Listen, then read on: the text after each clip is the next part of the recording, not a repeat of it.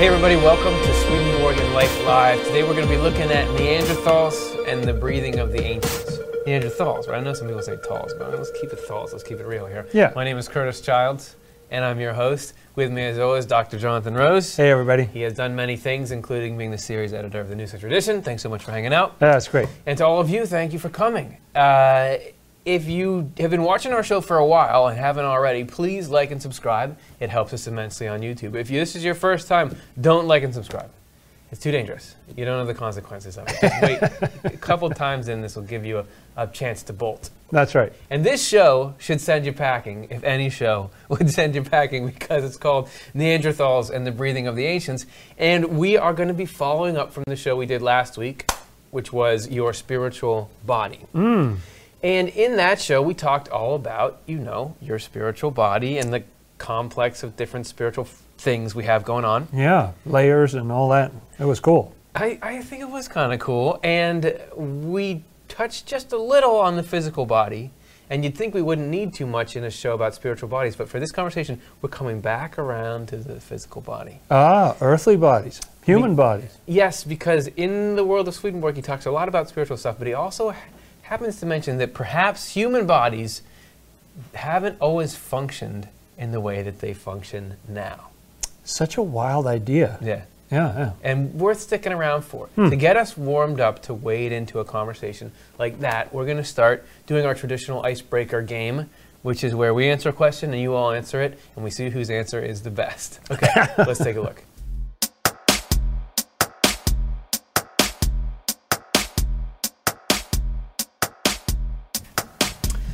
Okay, if you're in the chat, in the YouTube, we really want you to respond. We'd love to hear your input on this at the end of the show. We will prove to you that we want to hear it because we'll have your answers all across the screen. You ready for the question? Yes. None of us have seen this question more than a few times. Here it is. What are good ways to take care of the health of your spirit or spiritual body? Your spiritual body. Good ways to take care of the health of your spirit. Because the more that we know about the importance of the spiritual form, it immediately becomes, well, how do you maintain that form? How do you make sure it's going to be able to do all the spiritual running and jumping and everything else it needs to do? So I'd love for you to start with this one. Sure, I'd be delighted. And when I was watching the show, it really got me thinking about spiritual junk food as opposed to like quality food that I eat, like consuming, sometimes just looking at my news feed or something. Yeah. It made me wonder about that.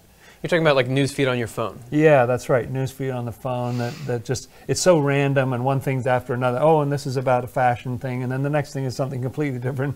And it just made me wonder, should I be eating something different? Obviously, I have a big diet of Swedenborg all the time and everything, which is good.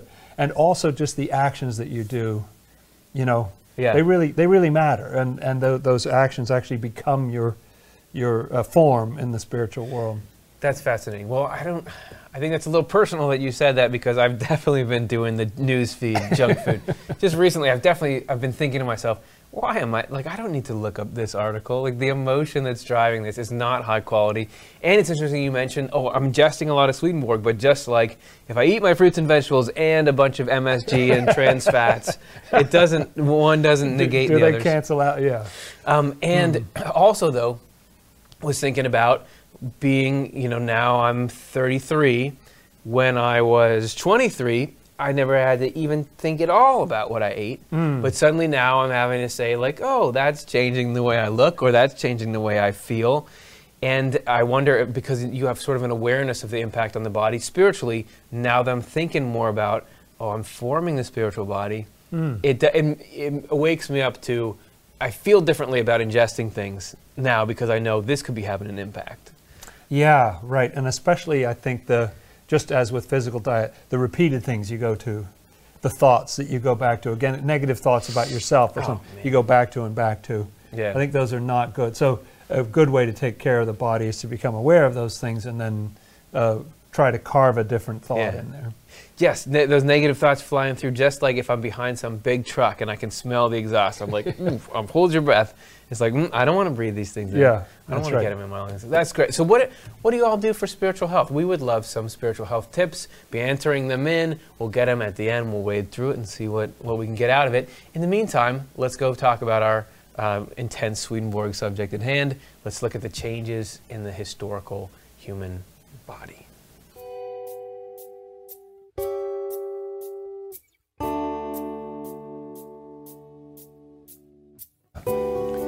We're just going to come out guns blazing here and say Swedenborg does assert that there have been changes in the human race, what it's like to be a person, how the body works, everything like that. Yeah. And he says so he lays it out.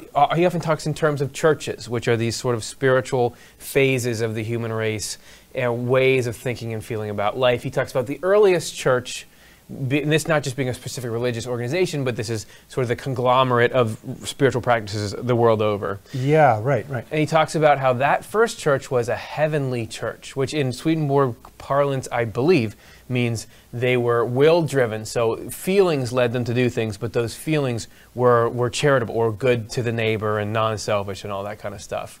Right? That's right. Pretty close. And yeah. And they were represented by actually a very famous Bible story. Adam and Eve. Ah, yes, that's right. Adam and Eve represent, Swedenborg says, not two individuals who lived way back when, our sort of aboriginal parents, but they actually represent our original state of existence. And then, if you follow the story in Genesis, their descendants sort of go downhill pretty quickly, and Swedenborg says that represents a state of spiritual decline that I imagine actually unfolded over thousands of years or something.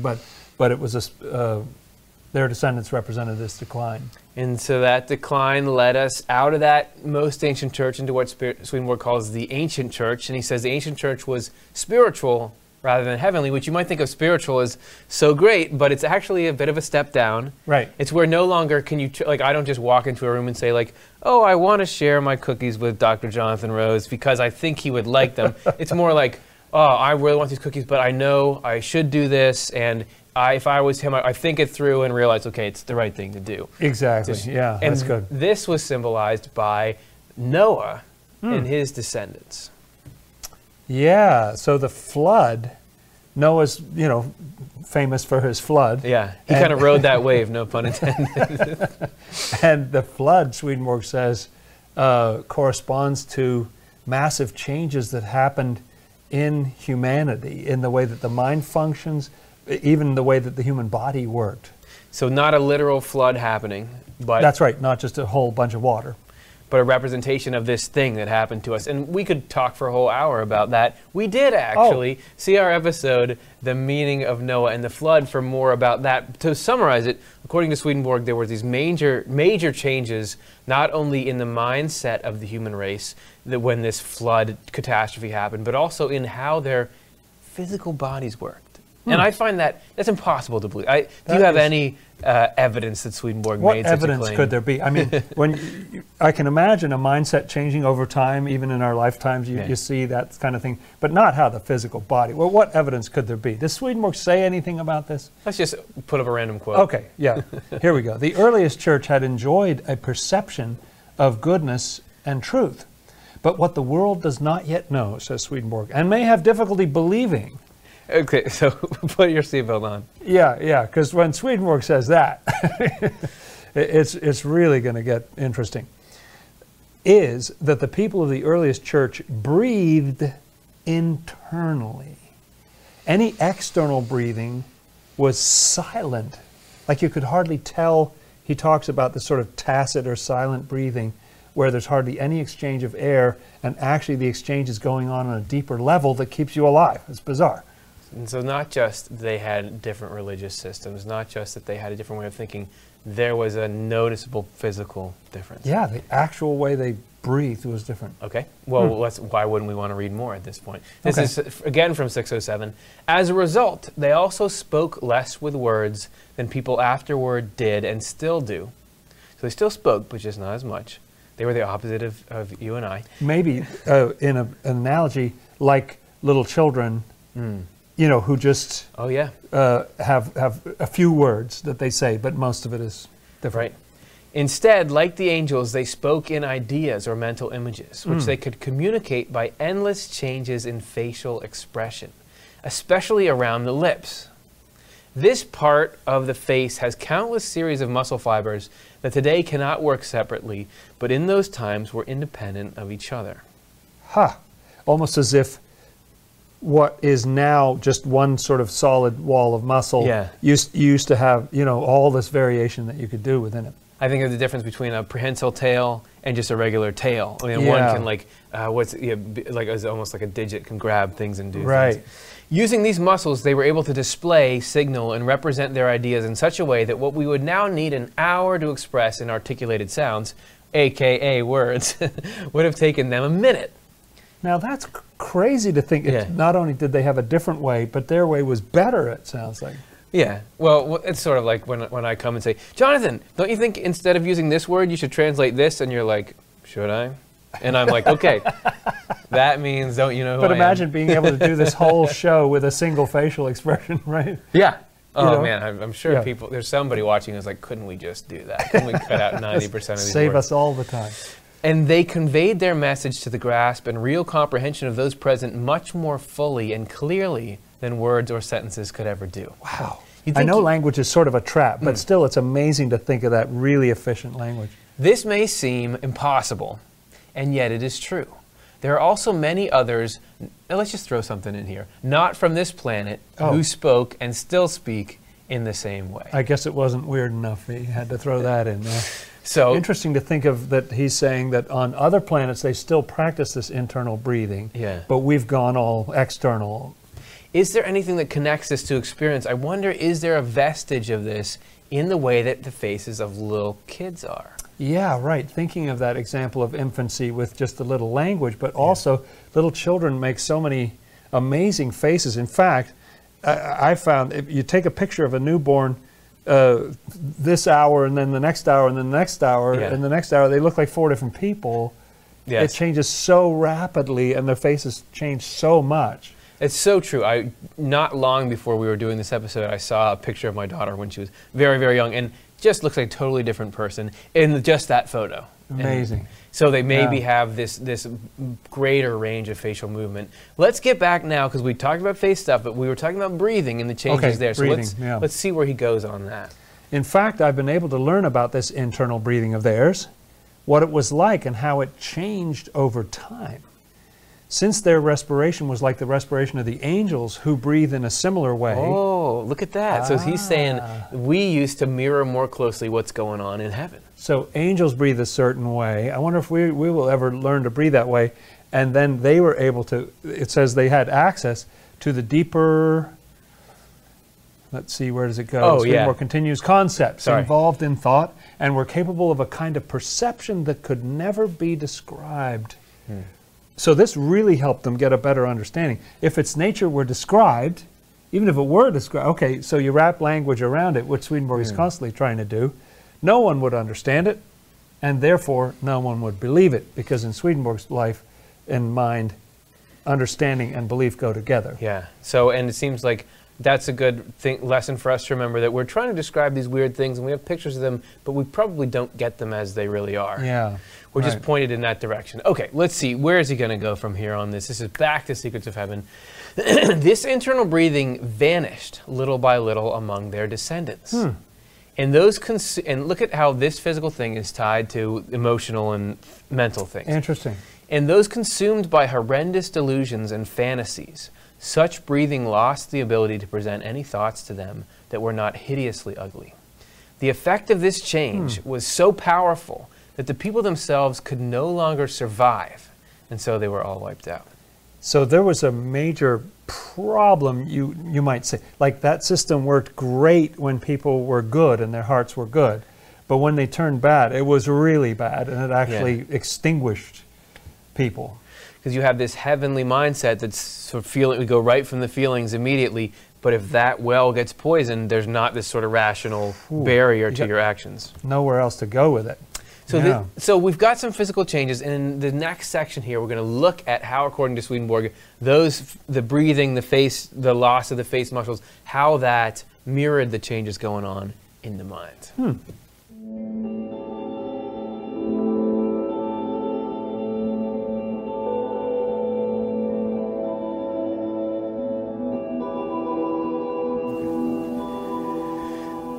So the link between speech and conscience, and how this physical stuff was sort of a correspondence to these major changes that were going on. And if Swedenborg is right about all this, going on in our history, like this is like your great. This is our ancestor. Yeah, that's right. Grandparents have to be, right? I mean, yeah. Yeah. So let's see where it goes, and we're going to take Swedenborg's Secrets of Heaven. Sometimes it's cool that 608. We're just going to drill into that number and just read three sections of it and see where he goes. Do you want to take the first one? Sure, sure. I just want to make sure it's safe. Okay. As internal breathing, like taste testing or something. Yeah, that's right. As internal breathing waned, external breathing, almost of the kind we have today. It's interesting. There was maybe like a little different. What would that difference be? Right. Gradually replaced it. With external breathing came verbal speech. Hello, the speech of articulated sounds. This was now the vehicle for the individual ideas that make up thought. In the process, the human condition changed radically. Now that is wild, isn't it? You always think what a of wild thing to say. Maybe there's people in ancient Mesopotamia, and they were there, but they were still like sitting there looking like, oh, this path is long, I got to walk down it. But while there may have been commonalities, was there a whole different side to consciousness back then? Yeah, exactly. People could no longer perceive, after this shift, could no longer perceive things in the way they had before, but as a substitute for perception, began to hear another kind of inner voice that can be called conscience. So there's always a workaround. That God is plugging in new ways that even though you can't do this anymore, I'm going to save you this way. I'm going to give you this escape route. I'm going to give you a new thing. Yeah, you see the love in it. Yeah. And we talked at length about the difference between perception and conscience, which he just mentioned in our show about intuition. Right, which is another way of, what Swedenborg means by perception, Yeah. we might commonly refer to as intuition. And just so you know a little bit about the show's mindset, like we couldn't call this How to Find True Perception, even though that's Swedenborg's word, because nobody's looking for perception, but what people are calling intuition is, so we named it that, even though it's about perception, but it's just a translation. You could have translated it intuition or something. It was my fault. You should have given me that look that we talked about. All right, so. I'm saving that. Okay. Let's go to 608. As it continues. The earliest form of conscience was similar to modern conscience. Conscience, again, being this huge, nebulous thing, but it's not too far off from Jiminy Cricket, right? Right, and as you expressed it before, I thought that was good, where you've been given certain principles, so you have to kind of think about, okay, this is probably rule number 3, I should probably do this. Great. Right. Although it was more or less a middle ground between perception and the conscience that some people today are familiar with. Again, he's talking about all these successive stages, and because there's so little for us to compare them to, here's a broad category. Yeah, right. When the ideas that make up thought came to be poured into this type of mold, into spoken words, that is, human beings could no longer receive instruction by way of the inner self, as the earliest people had, but only through the outer self. Wow, so you're talking there about a whole avenue of how you get your information. That there used to be an inward way, an inward path, and your very breathing was inward. Yes. And it was pulling things in from heaven more clearly. And now, because people were suffocating, you had to go through the outward route and get it through your outer self, through your physical senses, I guess, right? Yeah, which is great for YouTube shows about spiritual principle things, because back in the day, you wouldn't have needed this. That's right. Because you would have just, osmosis, it would have gotten But you'd have to be one of the other 6 people around the fire or something to see that. That's right. Facial expression, I guess. Does the passage continue here? Fortunately/unfortunately, it does. Wow. The revelations of the earliest church gave way to, I wouldn't know what he was going to fill in here. Yeah. Articles of doctrine. Yeah. Interesting. As distinct from whatever the church before was doing. Yeah, right. Which would first be grasped through the physical senses. So something kind of conceptual that you picked up through physical reality. These physical sensations would be shaped into concrete images in the memory and then reshaped into ideas, the components of thought. The ideas would provide an avenue, and a framework for instruction. So again, you've got this multi-step Yeah. process that you have to go through just in order to have a thought or be And instructed. look at him describing the building steps of the mind. They're like, okay, these led into these, into these. Who else is talking about that? That's cool. It's very cool. So it was that the ancient church, which came after the earliest church, that heavenly one you were talking about, had a completely different kind of psyche. And had the Lord not imposed on the human race this new psyche or new approach, no one could ever have been saved. That seems to echo the severity of the earlier statement that because the people that were in the flood started thinking this horrendous way, they all perished. That this is not just a cosmetic or this would be better. This is about the survival of the human race. And it really makes me think that we think a lot about the Lord coming into the world as Jesus and being the Savior, but there was a massive salvation before that. Yeah. You know, there was another huge save the whole human race thing that happened earlier on. And it also makes you think more about the complexity and importance of the way consciousness is structured. You just think, okay, if you're here and you can think and feel whatever, you could lean this way, lean that way, but it seems to be indicating that just like the body, if the airway is obstructed, it's over. Yeah. Something about the way the mind is, if you're out of a particular pattern, either you've got a breathing tube or you just can't function. Or it's over. Yeah. Yeah, that's right. It's the same kind of spiritual physiology or something. Yeah. So how's that, everybody? Are you with us so far? And we're going to find out exactly if they are with us or not, because we're going to go to our live Q&A. So if you're in the YouTube chat room, start writing in your questions, and we'll try to answer a few of them the best that we can.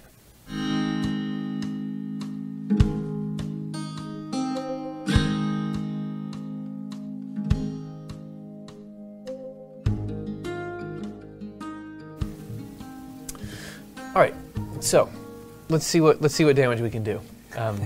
Everyone, thanks so much for That your we questions. haven't already done. We'll find out. Yeah, are there any pockets of things we haven't run into? Okay, first one. Lee Belt asks: Pre-Adamic man, were there human beings on Earth before Adam? We mentioned earlier in the show that Adam and Eve were a symbol for the earliest church. However, so you'd think that's where it starts, but in there, this thing called the pre-Adamites. Yeah, Swedenborg does mention the pre-Adamites a few times, and I believe he got in some pretty serious trouble with the Catholic Church. Like, his works were banned on the basis of the fact that he talked about pre-Adamites. Oh, that's as why? if to say, you don't really believe in the Bible because you think there were people before. But he really does see that, like that creation story in Genesis, he takes in a very spiritual way, and that actually there were people before that, but this was kind of a new birth of something more human, or something that happened that was called Adam. And there's so many questions that brings up for me. For example, I was just watching a show about chimpanzees, and boy, do they look human, and boy, do they do things that are human-ish. And even, it was so funny, so there's these, it's a Netflix show, and it's called Left to See, or Last Chance to See, which is about people going to visit these endangered species before they potentially disappear from the planet. And there was this two naturalists and this one guy who's a major conservationist kind of guy. He's like, chimpanzees, I just never liked them that much. Like, I was never that interested in them because, you know, they bully each other and they have hierarchy and they trick each other and they're too much like us. And on the light side of that, the way they show that he had this encounter with him during the show and now he likes him and everything, but it makes me wonder, would they fall under Swedenborg's classification of human? Because he has a description of human that includes beings from other planets. So it's pretty broad category. Yeah. And then could it be that are they functioning, do they have a spiritual life as well? And then do elephants? And I know that sounds weird because but elephants are amazing. Yeah, they're very amazing. And if we're talking about the human form, he talks about heaven has a human form, functionally. Like, elephants physiologically are very similar to us. Sure, they've got a trunk and we don't, but heart, liver, lungs, spleen, circulatory system, like, they're almost the same. They're just these little differences. And they, like, have these little gatherings when one of them dies. Yeah, they do grieve and stuff. Yeah, right. You see evidence of that. So tell me the answer. Really interesting. I have no idea, and I've pondered myself, but you just can't hold my brain still to think about it for too long. But were there animals who sort of woke up and realized they were actually human, or how did it work? How did that transition go? I don't know, but Swedenborg does support the idea of people being around, and there's some evidence for it in the Bible, only in this sense that you have Adam and Eve, and they have 2 kids, and then those kids start marrying people who are in the surrounding community. Well, where did they come from? Yeah. You have to have pre-Adamites to make the biblical, even on a literal level, to make it work. So, So, can we see the question one more time? I just want to know if we answered it or even attempted to. Were there human beings on Earth? Yes. Okay, so the answer, and then if you're going to throw into all that, the modern science of evolution, and that you had to, according to that, you had to have precursors, and so at some point human beings emerged, and were they, so you have to have something close to us right before us. And I now realizing we're going to touch on this a little bit in our upcoming section after this. That's right. So yeah, stay tuned there as well. Stay tuned. Okay, let's take a look at the next question. Thanks so much. ZZXD killed 2002XZZ2 asterisk asks, can I be spiritual even if I am atheist? So, depends on what our definition of spiritual is, right? And what our definition of atheist is too. So, what's spiritual? And this would be probably not like, we talked about spiritual versus heavenly in the beginning of the show, where that's a very technical Swedenborgian understanding. But most likely we're talking about what is spirituality, and there's this whole, like, I'm spiritual but not religious, because religions have done all this harm in the world. So what do we call, I guess what I want to do is, what do we call spiritual? Like, what makes a spiritual life? Yeah, and this is a weird thing to throw in, but read a book a while ago by an editor of The Economist called God is Back, and he had the stat, and I don't remember the exact stat, but it was something like some 23% or something of self-declared atheists say that they believe in God. Oh, interesting. Which even brings into question, well, what's the do some people by atheist mean I'm materialist, or I think, or something like that? Right. What exactly does that mean to different people in different circumstances? The thing that Swedenborg keeps focusing on is that our beliefs are important, but they're not as important as the way that we treat other people. Yeah. If we're a loving person, that kind of takes precedence over everything else. And I've known people who are atheists who are incredibly moral and careful about people and wanting to protect the environment and do all these good things, and so are you a destructive atheist or a compassionate, giving atheist or something? And to me, somewhere in there would be the difference between spiritual and not spiritual. It reminds me of a show you and I did a million years ago about Jesus Christ. And this was when we were in a whole different studio. We were just like in kind of a little room with a table and a little bookshelf. And we were talking about the name of Jesus. And do you have to know the name of Jesus? And Swedenborg says the name of Jesus means the quality of Jesus. Right. And what the quality of Jesus is love for the whole human race and total wisdom. So where do we actually encounter God? Is it through the concepts and the acknowledgement that there's a person? If you were on a feeling level encountering God, and that was what was driving you to make your kind decisions, how much does that matter versus... Swedenborg does seem to stress having a concept of God, but that said, let's say that you were exposed to all kinds of heinous concepts of God, and you saw all the damage that this has caused, because undeniably there's been all kinds of damage in the name of God. And it's, is there a point at which, like just here we're talking about workarounds and conscience, is there a point at which, no, you've got to jettison that idea, it's been and that you can be doing that for actually godly reasons. Yeah, you can be led by heaven to do that. And at the same time as Swedenborg says that truth is very important, and he's spending all this ink trying to get people to have certain concepts, nevertheless, he says that if you're living a good life, again, if you're treating people well and stuff like that, the Lord will take whatever your beliefs are as truth. Oh, yeah. He says that sometimes. So it's like, whoa, wait, what did you just say? Yeah. So it matters, but not as much as the way you live your life, because even from God's point of view, He's saying, "Sure, that works. Yeah. I'll take it." So going back, so this is a good. Like I feel like we're getting the concept on a broad scale. If this specific request, we don't. I mean, who are we to say if you can be spiritual? Like, go do things and do them for the right reasons. And the reasons that Swedenborg advocates a belief in God, like what do you get out of it? So one thing is humility. Right. If I'm to say, like, okay, make sure you have this in your diet, humility, and that's one way to distance yourself from your sense of self-importance, is to say, well, everything good and true is coming from the divine or from something higher, so I want to serve that. That's a crucial component. There's also that you are, Swedenborg talks about picturing God like a person, because in that way there's relationship building there. But so I'm just wondering, what are the other key components of thinking of a God? Right, and I'm thinking about where people have a view of an afterlife, or that there's something more than meets the eye, or there's some energy behind nature, or there's some order in the universe, or it takes so many different forms.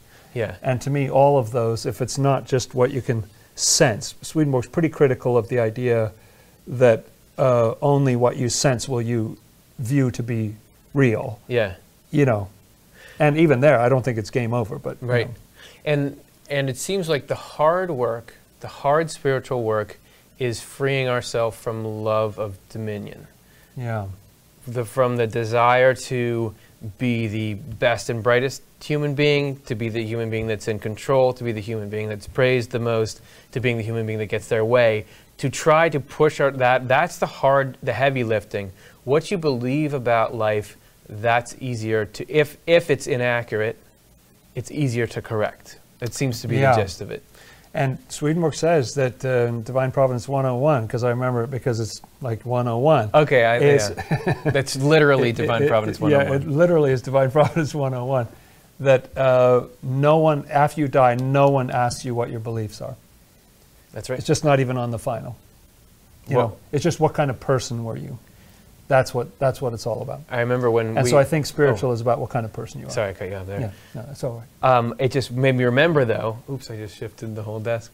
Yeah, don't worry, There's a fundamental shift. There's a fundamental shift in the human condition right there. I remember back when I was running the Facebook Heaven and Hell page, which is Swedenborg founded, which is sort of the precursor to Off the Left Eye. Yeah, that's right. Or to what now we're doing now. I remember posting that quote from Divine Divine Providence, saying, in the other world, which you all enter into after death, no one asks what your beliefs are, but what your life was like. And I was like, bam, that's like pretty like open-minded stuff. Swedenborg is this fascinating combination of super open-minded yet really specific and technical. And quite traditional Christian in some ways. Yes. And totally like, oh no, everybody makes it, whatever kind of thing. So. Yeah, and I think that he represents this totally unforeseeable way in which the two can coexist happily. Right. Anyway, so hopefully we haven't chased you away, and we so appreciate you sharing where you are, and be good and do things. The most important thing is, why are we doing what we're doing? If we're doing what we're doing because we think it's the right thing to do, that it's the most loving thing to do. There's a code in there, right? That is a code. That's a law that you're living by. Right. That's what we think anyway, or I think, and maybe Jonathan thinks that as well. Okay, let's see if we have any more questions. Aaron B. asks, can people that passed on see us or watch us? I recently lost a best friend. Is he still around? So really sorry to hear that, Aaron, that your friend is so recently departed. Yeah. And I know that this is probably one of the most potent messages Swedenborg has is about these losses that come in and rock our life are not even though they're never going to not be painful, they're not the permanent losses they seem to be, and that the people that we've lost haven't dissipated or evaporated or been separated into some unreachable dimension, that they're part of a spiritual world that is very connected still to ours. But we do get this question from time to time of what is that link like? I'm dying it's a terrible pun, but I'm dying to find out. It is very hard. The the way physical death just like cuts you off from people that you love. And Yeah. it really makes you doubt, like, are they still there? You know, what's going on? That's a very, very hard, I've been through that, and that's a hard experience. It depends on what we are, like, as far as we are our bodies, I'm not sure most of the time. There's all kinds of different levels of consciousness, as we're talking about in this show. But I don't think under most circumstances they can see our body. Swedenborg says that, you know, we talked in the last show about the physical body. That's the level of the flesh, and then you have a level of the spirit and higher levels that go up from there. But our spirits are our minds, and Swedenborg says that they can tell what you're thinking and what you're feeling, especially if you're thinking about them. I think they're very present with that.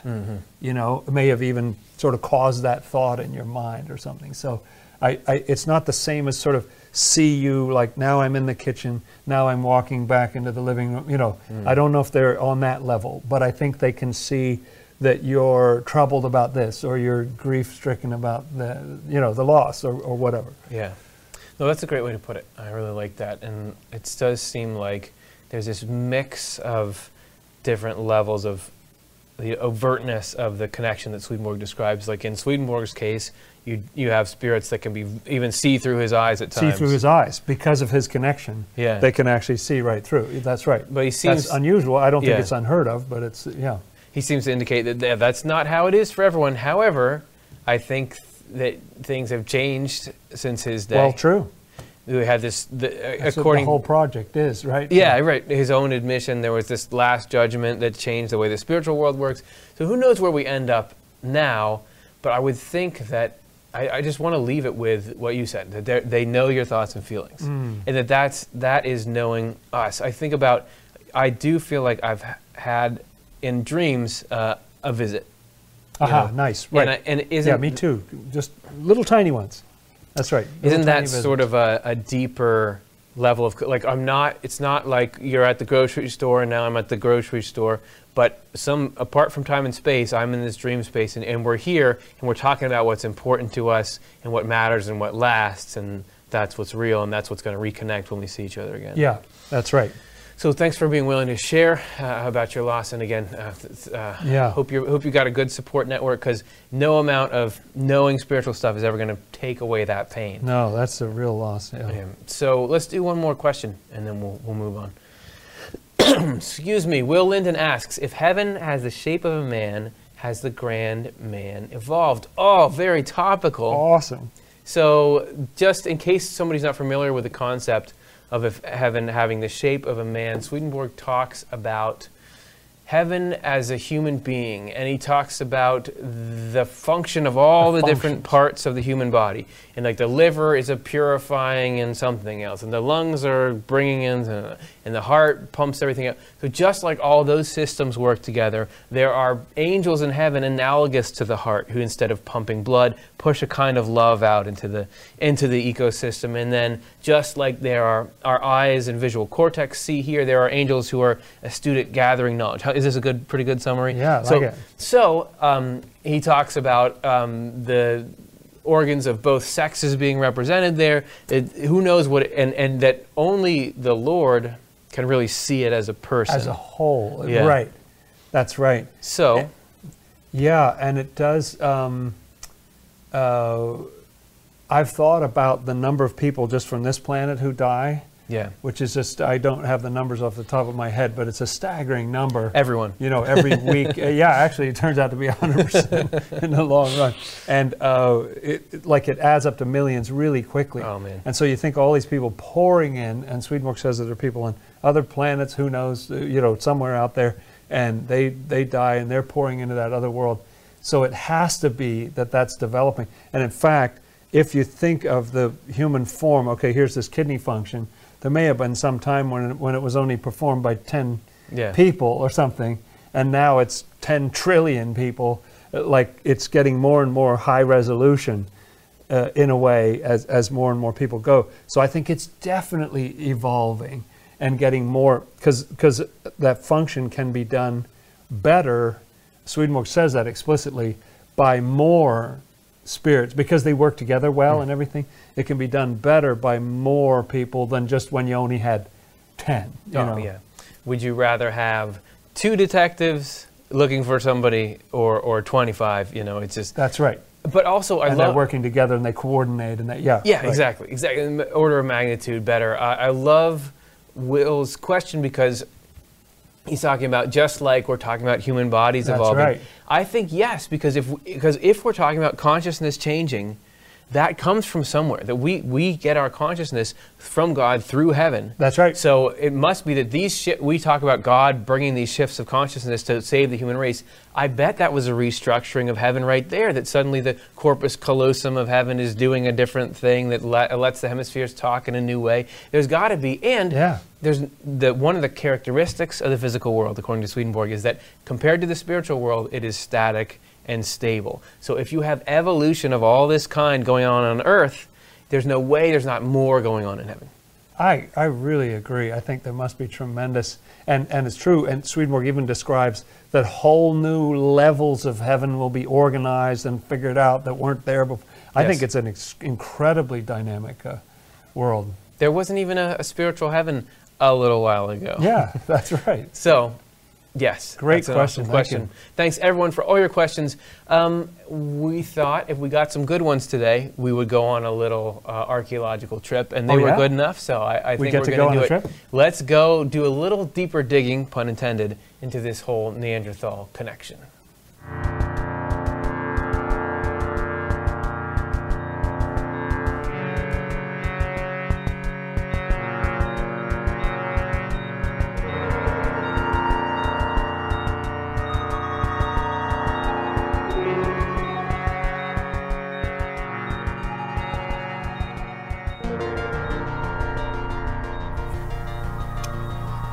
So I think it looks kind of like a horsey. Mm-hmm. Some animal of some kind, and it's in some ancient stone. It's just interesting. Oh, hey everyone, we didn't see you there. We're trained archaeologists, and okay, fine, we're not. But to go and really do the study of ancient history and to learn how things transpired at a time which you can't access anymore, you've got to be able to study clues and follow the facts. That's a quote from a kid's show. So nice. We got to do the same thing here, right? Yeah, that's right. That's right. So what we're going to do is go into some... Actually, we're not even going to be doing our own groundbreaking research here. We're going to kind of pilfer research from other Swedenborgian people. Why not? That we found online, because that's just the way things are done these days. Yeah, that's right. So what we're going to do here is go on this little archaeological road trip. There's a couple of Swedenborgians, as we said, we found online, who have written about this potential connection between Neanderthals and this ancient body type that Swedenborg is talking about. I can't wait. So one of those scholars is George Gantz, who runs SwedenborgCenterConcord.org, and he did an article that it was worth checking out called On the Curious Life and Fate of the Neanderthal. And in there, we're going to summarize his findings, and he also then points within that article to another article from the online science magazine Nautilus. I see.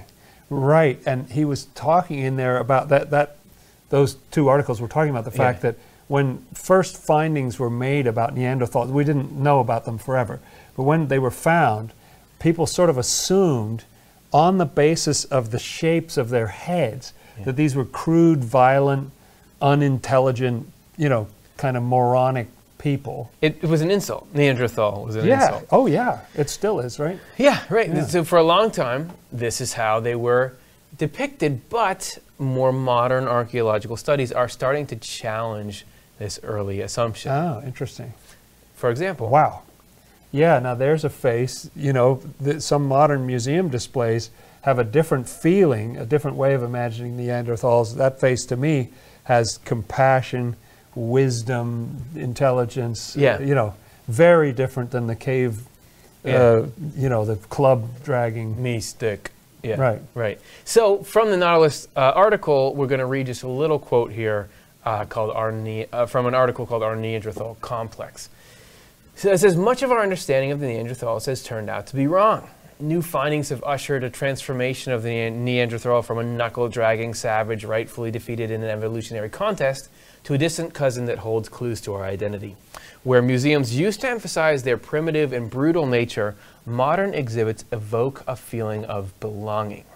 And going further in that article, it says that they're finding out Neanderthals may have created complex tools and had an organized use of space in settlements. Right, and it says they buried their dead, and they had social systems even for support and care for people who were infirm. And that naturally requires having sophisticated societal behavior, which they think they had there, even as a thought that they had a complex inner life and the ability to think symbolically and all that sort of thing. You sort of have to have that to be able to say, oh, I think you're sick, or you're probably in pain. Right. Right? It takes a lot of brain power. And some of this comes down to the skulls. Yeah, right? so the whole reason that initially they were seen as dumb and aggressive was because of the difference between a Homo sapiens skull and a Neanderthal skull. Yes, and the fascinating thing about this, that we actually have smaller skulls. Yeah. You'd think it would go the other way or something, like Right. we've got the biggest brains that have ever existed on them. No, they had larger brains, but very different shape. And it's possible that that very thing that led people to think that there was a lack of intelligence in Neanderthals is actually what Swedenborg was describing. Do you want to take us through that? Yeah, so this is, and again, this is out there, but the specific differences here have direct reflection in the way Swedenborg describes ancient people. So, for example, here we have, in the Neanderthal, we have a lower, flatter forehead with less room for the cerebrum. That's right. In the back here, we have the bulging occipital bone at the back, which is more room for the cerebellum. So also the lobe associated with the power of speech was small and seemed like it was not very developed in there. So you'd think, oh, they can't think much, they're more reactive, they can't really talk, they're dumb. Yeah, that's right. It's just their sort of unconscious system, the autonomic nervous system or something that's firing. Right. But what if, instead of a lack of intelligence, those things actually indicated a different type of communication? If you were communicating telepathically, isn't it true that you wouldn't need a very developed speech center in your brain? You have a different way of doing it. What if they had perceptive knowledge instead of intellectual? Or those little face communications we were talking about? Yeah, that's right. So this is a conclusion we didn't come to on our own. We actually lifted it off Edward Sylvia, who's another Swedenborgian blogger. And this is a quote from his article. Swedenborg knew, just as modern neuroscientists do, that the cerebellum is involved with our involuntary operations. Oh, the cerebellum's the back of the head, right? Right. I mean, I wouldn't know that offhand, but I think so. Yes. But he also maintained that the cerebellum was synchronized to spiritual rhythms coming directly from God's influence in heaven. In other words, the cerebellum operated in conformity with God's divine order. According to Swedenborg, this allowed these early humans to be educated and taught directly by God from within. Pretty cool. Which we talked about earlier, the heavenly mindset. They enjoyed a profound inner perception of the ontological nature of things. This changed when, over time, early humans began to favor their own self-guidance from a principle of self-love rather than the love of God. The results were disastrous. He goes on, the unique brain physiology of these early ancestors described by Swedenborg was that they were wired in such a way that the cerebellum had full control of the cerebrum and their breathing. So you're not consciously controlling inhale, exhale. You know, it's done by the cerebellum. Yes. Yeah. When they changed from an innocent state of loving God to preferring a state of loving only themselves, evil and disorder entered into the functioning of their cerebellum. This state of affairs blocked God's living influence into their cerebellums and threatened their very ability to breathe. Wow. And so this may be partly what Swedenborg's talking about with the quote-unquote flood that's mentioned in the Bible and other ancient mythical traditions, that flood was actually an asphyxiation, if you will, because of the spiritual setup that they had, the way that thoughts and feelings flowed into them. Yes, and so we've got Swedenborg's account of what happened back then, and then you've got the modern fossil record. Could these two converge? Let's see. Let's Really read a little farther. Yeah. To save humankind, God made two major modifications to the human brain. One was to rewire humans so that the cerebrum, frontal cortex, could take more control of the breathing function.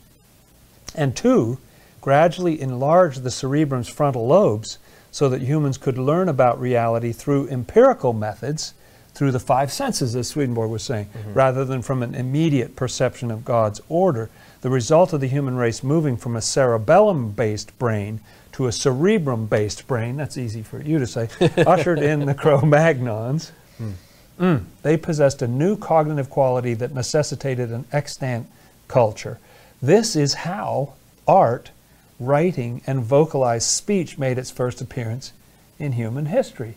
While modern anthropology is changing its view of Neanderthals as being lumbering brutes, they still fall way short of grasping the subtle and profound nature of their thought. For that we need Swedenborg. Swedenborg provides an interesting answer to why Neanderthals had such big brains, bigger than our brains, yet left us with very little evidence of a sophisticated culture. They were not using those brains to make, artworks and objects and so on. Because if you live and writing and books and so on. If you live in this like lucid spiritual state, that stuff doesn't hold the same potency. Yeah, Right, what's the charm? You're not dependent on it. Yeah, that's right. Because you get a direct, oh, I know what that is, So I love the idea of this, and so we obviously thanks to both Edward and George for the thought and work they put into those. The idea that we've got this thing, and this picture doesn't quite make sense. Why isn't there a huge culture when the brain is bigger here, and why are there such different areas of focus? We can't quite figure it out. And is Swedenborg this missing piece that makes it all make sense? Yeah, we don't know for certain, but it's very, very intriguing. I think it fits beautifully on about 4 or 5 different levels, doesn't it? Yeah, and doesn't this tie in a little bit with the pre-Adamites question and what's human and what's not human? Right. Were these people the first humans, and they had this first church or spiritual state, and then the major changes Swedenborg is talking about, you may say like, well, our bodies could never work the way he's describing. Maybe not Homo sapiens, right, or Cro-Magnons or however it goes, but these guys could.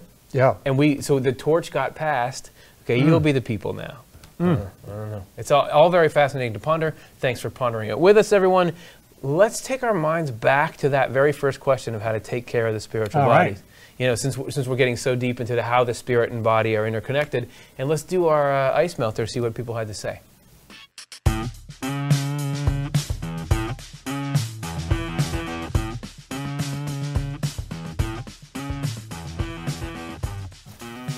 So, something I was going to say, but I forgot to say before I kicked it over to this transition, because I may have missed it, was that if you were talking all about cerebrum and cerebellum and these different parts of the brain, to learn more about the spiritual significance of the cerebellum, check out this episode that we did, which was called The Book of Revelation, Vision of a God-Centered Life. And this, again, is the Swedenborg impact, that we're here wading through the correspondential meaning of the Book of Revelation, and yet in there you're learning about this cerebellum and its spiritual nature.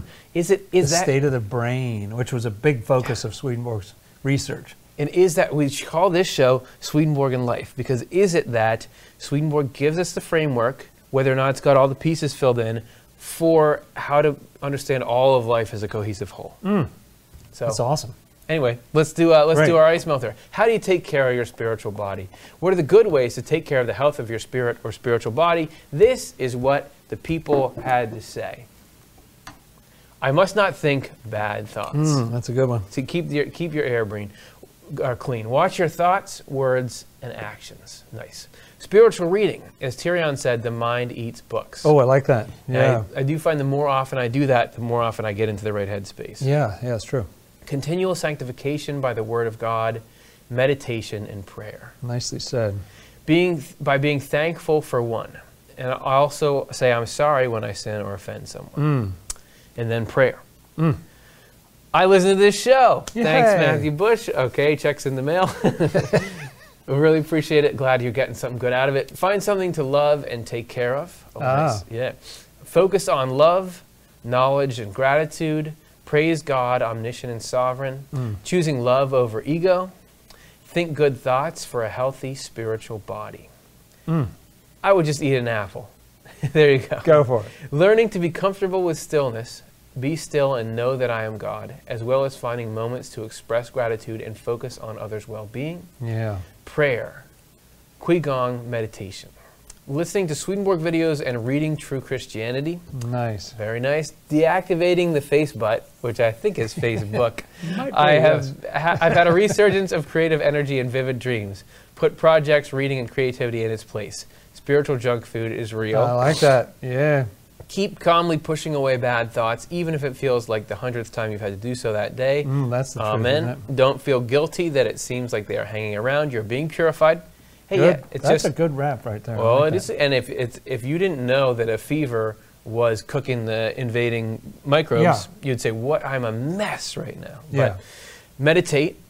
Just awareness. I spend most of my time in a brain fog. I guess you could call it Swedenborgian mindfulness. Be Nice. intent. That's right. That's right. Fasting. Got it? Yeah, Good. it's certainly there's a link between the spiritual and the physical. As a couple Yes, there people are. eat an Yeah, it's apple, true. eat healthy, fasting. Spiritual health food, prayer, meditation, devotional reading, walks, playing guitar, positive attitude, watching nature on my back porch. Yeah. Definitely the I like nature. the music piece Yeah. in there too. That's fun. When I go too long without nature, I sort of forget a certain part of life. you know? Yeah, that's right. True. Active repentance, Mm. pray and meditation. Good one. Repentance. Yeah, that's really good. Love, repent, surrender to the Lord, pray, study God's word, keep learning, try to be useful, and help others. Wow, that's fantastic. There you go. You There- could make a book out of that, couldn't you? Coffee Yeah. table book, like here's, Totally. Yeah. And you just Right. just flip it open whenever you're like, okay, what do I do? And then bam, you got What do it. I need? And one of those would jump right out at you. That's good. And That's right. Thanks everyone for contributing to that. We love the idea of just consolidating people. There's there's behind all those words a lot of life experience, Whew, A lot of hard decades. work. Yeah, that's right. Decades of spiritual work.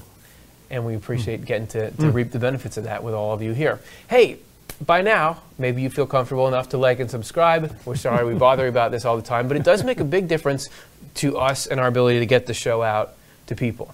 Yeah, in effect, it really gives us some free marketing through the algorithms that our shows get promoted and so on. So it's very valuable. Maybe you found Thank you. us through searching for some other YouTube Yeah, video. that's true. You did because other people did this stuff.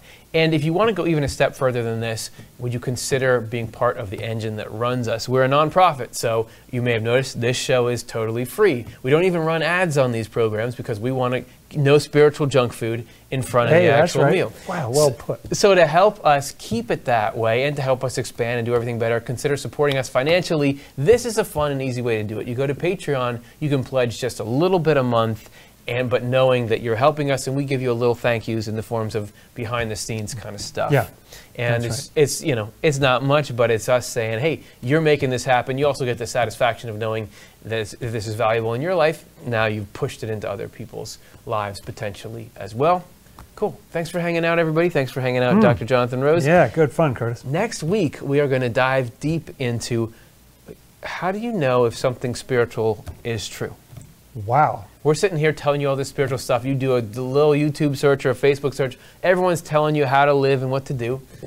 How do you know? How do you know? How do you How suss can you that tell? out? How do you put your little thermometer in there, or your little test the alkalinity or the pH, or what are the methods by which we can get really precise about the physical world? We can know exactly what's going on with so much stuff. Can we do that for the spiritual world and spiritual principles as well? Stay tuned for 1 week, and we'll get it to you then. See ya. Swedenborg and Life Live is Curtis Childs, host and showrunner, with co-host Jonathan Rose. Live stream tech and graphics by Stuart Farmer and Matthew Childs. Show writing and chat moderation by Karin Childs and Chelsea Odner.